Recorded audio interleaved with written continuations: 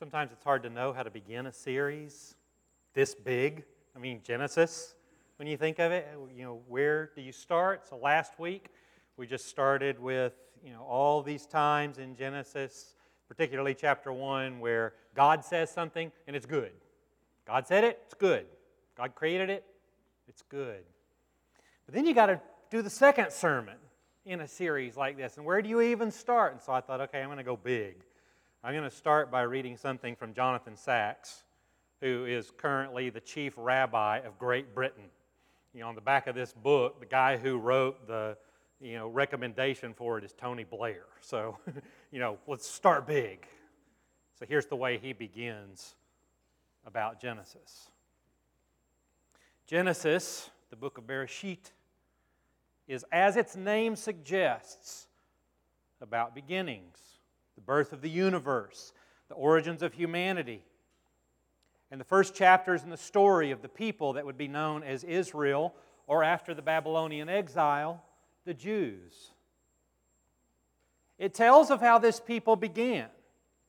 First as an individual, Abraham, who heard a call to leave his land, birthplace, and father's house and begin a journey. Then a family. It closes as the extended family stands on the threshold of becoming a nation. This journey turns out to be unexpectedly complicated and fraught with setbacks. In a sense, it continues till today. This is part of what makes Genesis so vivid. We can relate to its characters and their dilemmas. We are a part of their world, as they are of ours. No other ancient literature has so contemporary a feel. This is our story. This is where we came from. This is our journey. Let's pray. God of all beginnings, we come before you this morning asking you once again to create in us together this morning, the body of Christ, a clean heart, and to renew a right and steadfast spirit within us that we may continue to serve you, the one in whom we place our hope all over again each day, the one whose mercies are new every morning. We give you all honor, glory, and thanks this morning in the name of Jesus. Amen. I feel sorry for Weather Channel reporters who have to report during hurricanes. I know it's their job, I get that, but I still feel sorry for them. Because I think probably the way that the whole thing started was that some executive in some meeting was sitting around a table and said, I've got an idea. Let's put one of our reporters out on the beach right in the middle of the hurricane.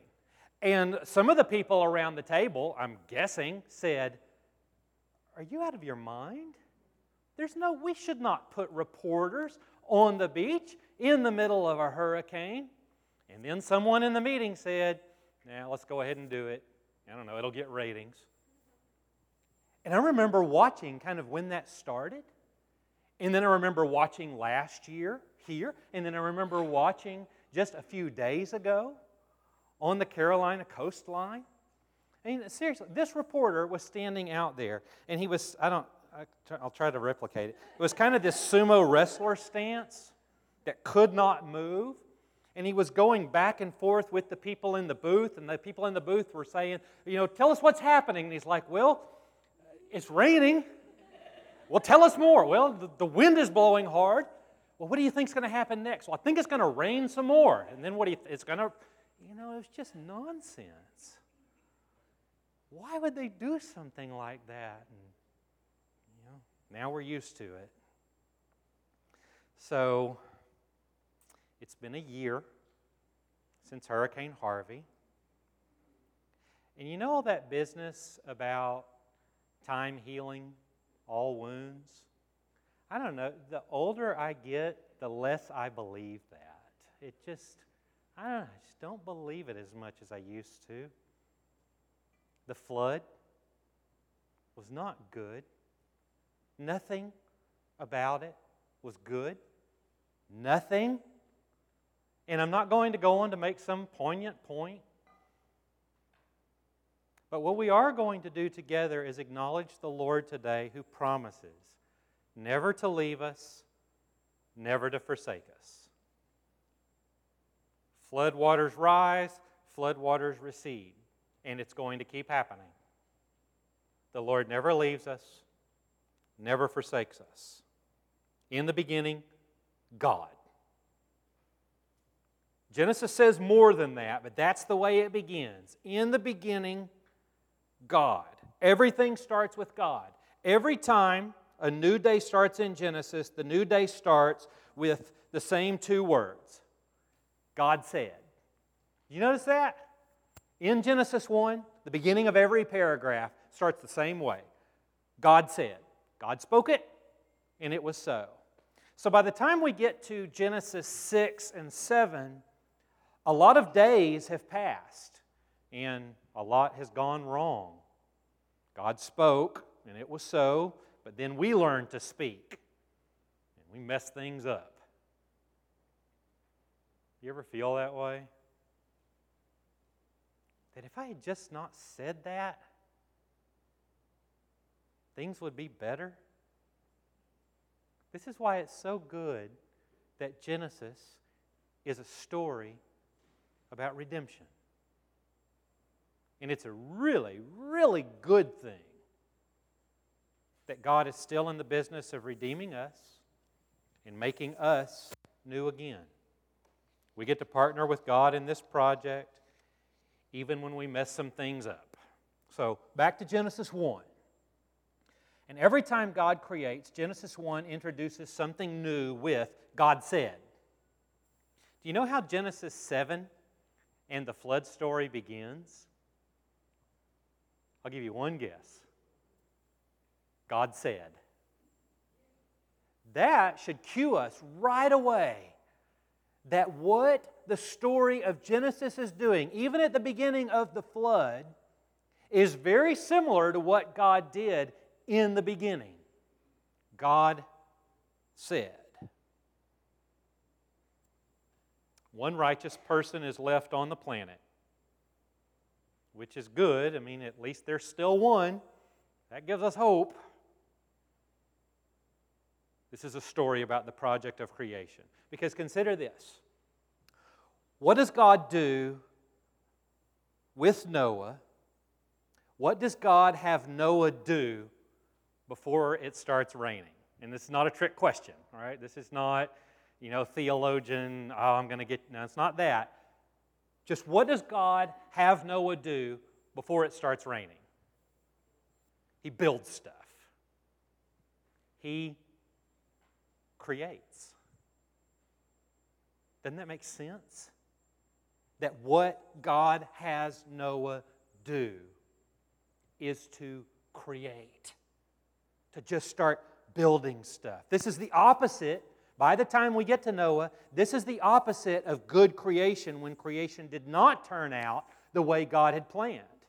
The flood was not good, but Noah was good.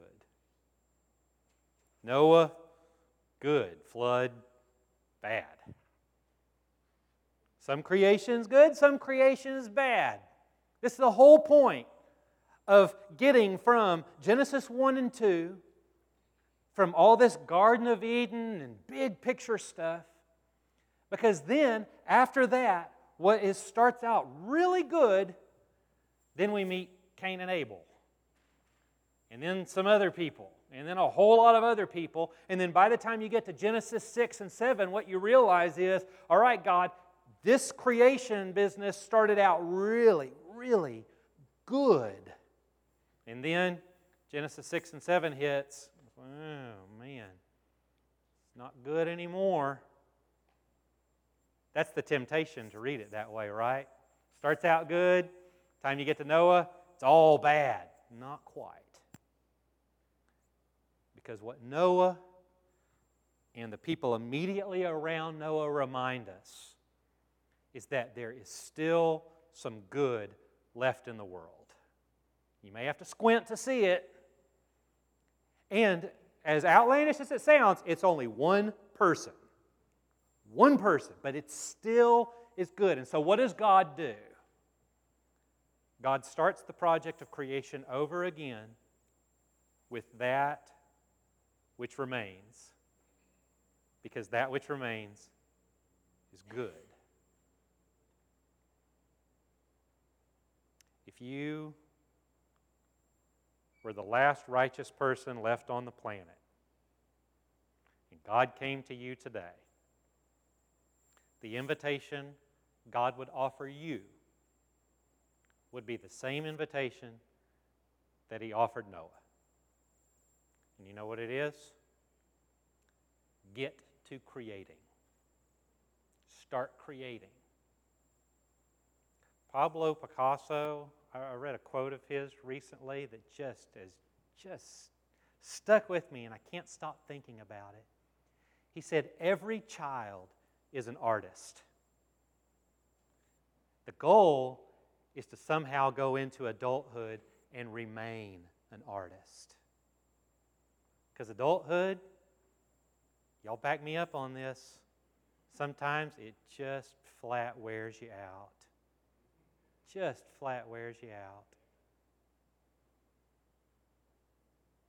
And so it's no wonder that what God does with the last righteous person left on earth is to say, you remember that creative impulse that you had when you were a little kid?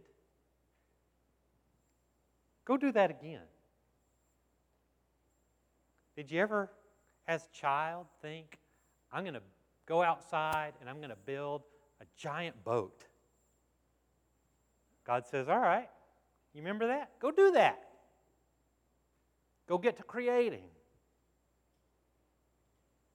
Now, I know how I would respond. I don't know how you would respond. I think I know how maybe some of you at least would respond.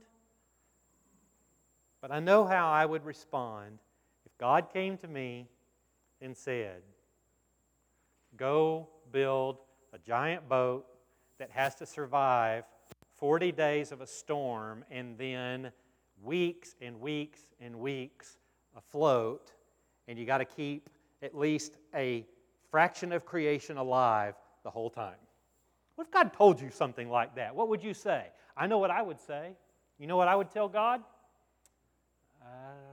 I don't know how. I've never been to boat building school. I've never been to gathering up animals and keeping them alive for weeks on end while we float around the water school. I don't know how to do that. And then I'm certain in my heart of hearts what God would say to those objections. God would say, I'll show you how. And I'll go with you. Just like the exiles in Egypt and Babylon, and just like Rome destroying Jerusalem during the birth of Christianity during the mid to late first century, and just like this time last year, right here in our home, the Lord of all creation, the Lord of our lives, promised to never leave us, to never forsake us. The steadfast love of the Lord never ceases. His mercies never come to an end. They are new every morning. Every morning. And God still says, I'll go with you. The flood was not good. All the time in exile, all those times, Egypt, Assyria, Babylon, Persia, Rome, while we're in the middle of Jerusalem, the destruction of Jerusalem was not good. None of these things were good because they did not reflect the original impulse of God's creation. But you know what was good? You know what remained that was good? Same thing that remains today. It's the promises. When the flood hits, God says we do not have to go at it alone. When the flood hits, God says, I will go with you. The exiles, sure, it looks like God picked them up and said, you're going to go somewhere else. And that's what happens. God picks the people up. They wind up somewhere else. But you know what God also said? He said it through Jeremiah, said it through Ezekiel while they were there. He said, I'll go with you. I'll go with you. So this month, there's a lot of anticipation in hundreds of thousands of people. You may not be one of them, but hundreds, thousands of people are waiting for a new album to come out in just a few weeks by the band 21 Pilots. They may not be your style, but trust me, this is going to be a big album. And it's not just because they're one of the biggest bands on the planet right now, but it's also because of the messages of hope, promises, and themes of never giving up on one another. I think their best song that they've ever written is the latest one that they've released in anticipation of this album. It's a song called My Blood. It's layered, it's haunting, it's beautiful. Not just the voices, but the message. In the beginning of the song, My Blood, this is how it starts. When everyone you thought you knew deserts your fight, I'll go with you. You're facing down a dark hall, I'll grab my light and go with you. I'll go with you. I'll go with you. I'll go with you. I want to read a few passages of Scripture and just let them soak in. But let's set everything up with the first days, the flood, the exile, the ministry of Jesus Christ, from the very first day until what somehow is imagined as when all of creation comes together. Just soak in these for a moment. In the beginning, when God created the heavens and the earth was a formless void.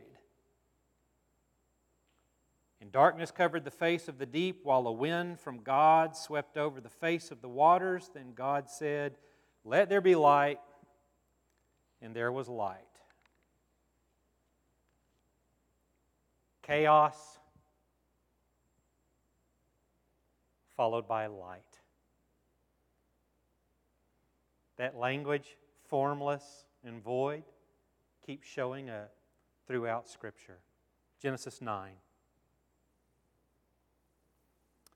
Then God said to Noah and to his sons with him, "As for me, I am establishing my covenant with you and your descendants after you, and with every living creature that is with you, the birds, the domestic animals, and every animal of the earth with you, as many came out of the ark. I establish my covenant with you that never again shall all flesh be cut off by the waters of a flood, and never again shall there be a flood to destroy all the earth." God said, "This is the sign of the covenant that I make between you and every living creature that is with you for all future generations. I have set my rainbow in the clouds, and it shall be a sign of the covenant between me and the earth. When I bring clouds over the earth, and the rainbow is seen in the clouds, I will remember my covenant that is between me and you and every living creature of all flesh. And the water shall never again become a flood to destroy all flesh. When the rainbow is in the clouds, I will see it and remember the everlasting covenant between God and every living creature of all flesh that is on the earth." God said to Noah, "This is the sign of the covenant that I have established between me and all flesh that is on the earth." I'm going to read more, but I cannot tell you how many times this last week I heard the word chaos You know how sometimes that just happens? You know, you buy a white pickup, and then all of a sudden everybody that drives by you is in a white pickup. I heard the word chaos over and over again this week. The beginning of a movie had a quote, you know, right after the credits rolled. Chaos is order yet undeciphered. And I thought, wait, I just preached on this last Sunday. And then I read a news article about chaos.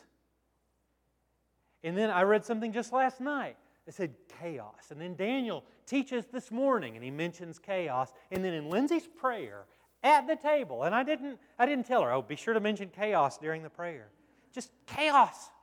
You know, those are the kinds of things that whenever my doubts arise and fears dismay, I'm like, okay, God is at work in the world. And then on top of that, I see a commercial. And there's rainbows in the commercial.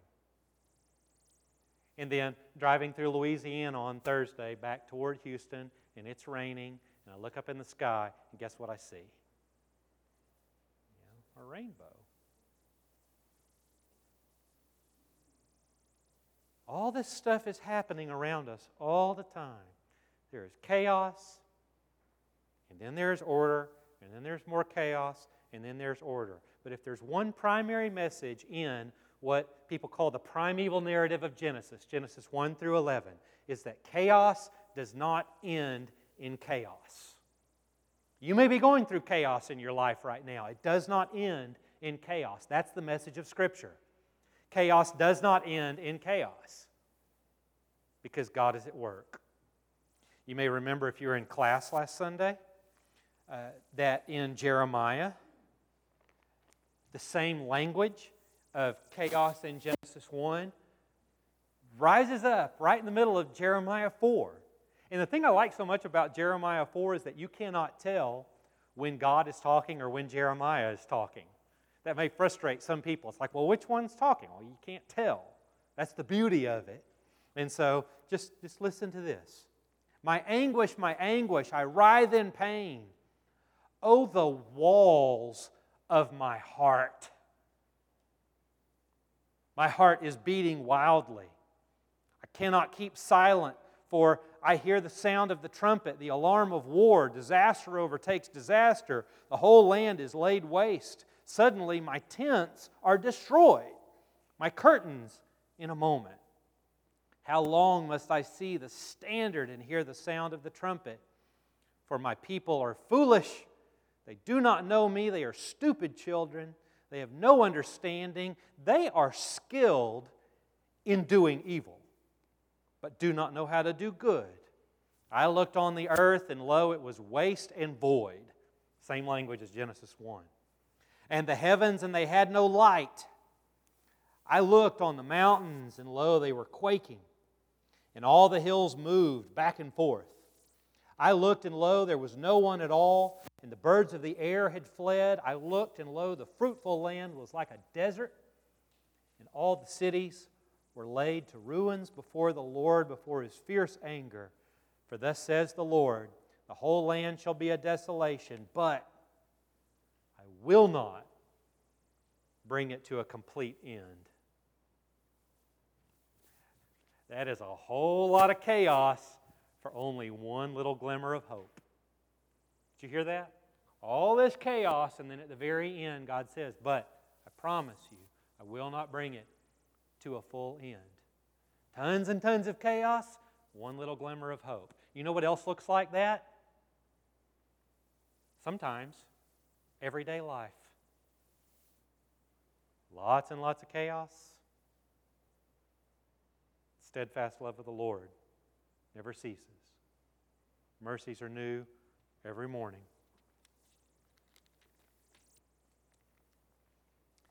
Then the people come home from exile.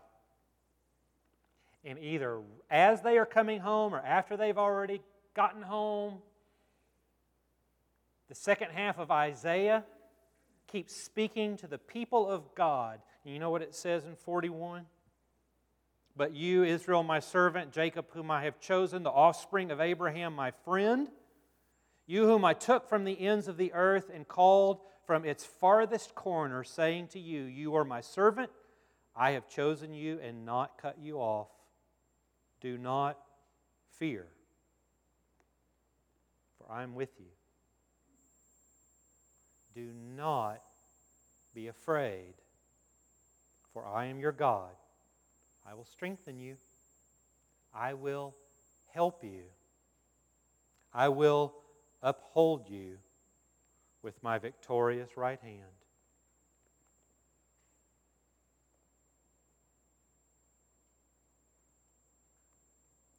And then what sets up one of the most beautiful themes in all of Scripture, again probably after the exile, in Deuteronomy 31. Be strong and be bold. Have no fear or dread of them, because it is the Lord your God who goes with you. He will not fail you, will not forsake you.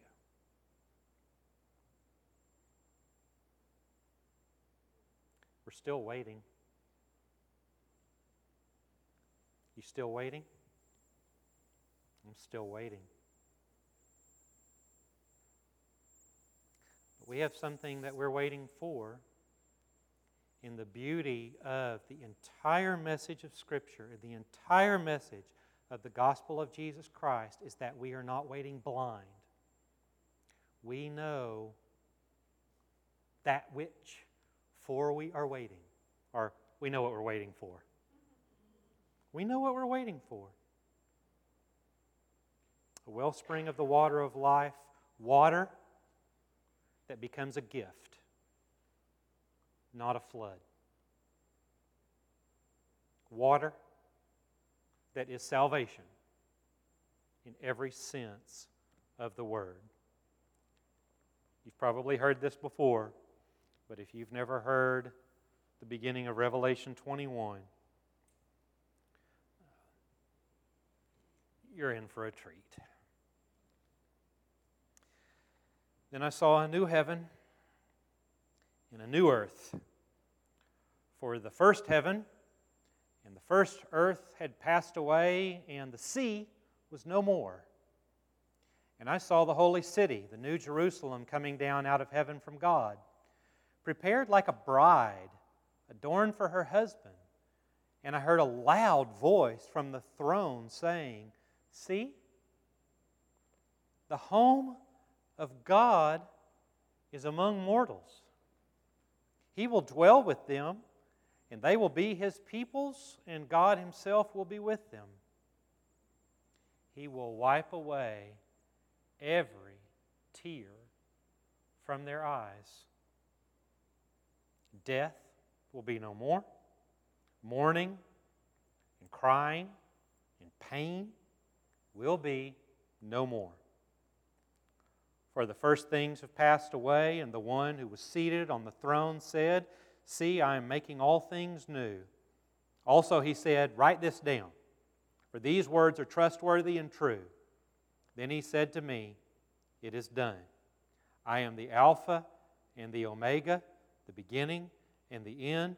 To the thirsty I will give water as a gift from the spring of the water of life.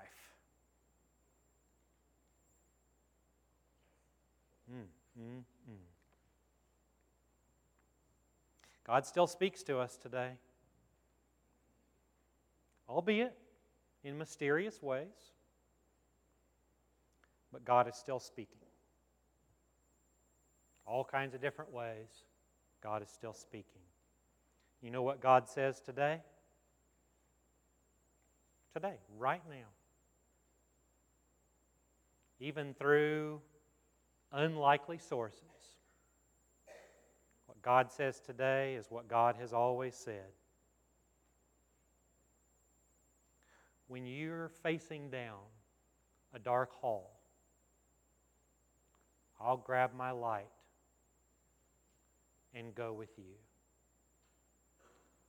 I'll go with you. I'll go with you. I'll go with you. Amen.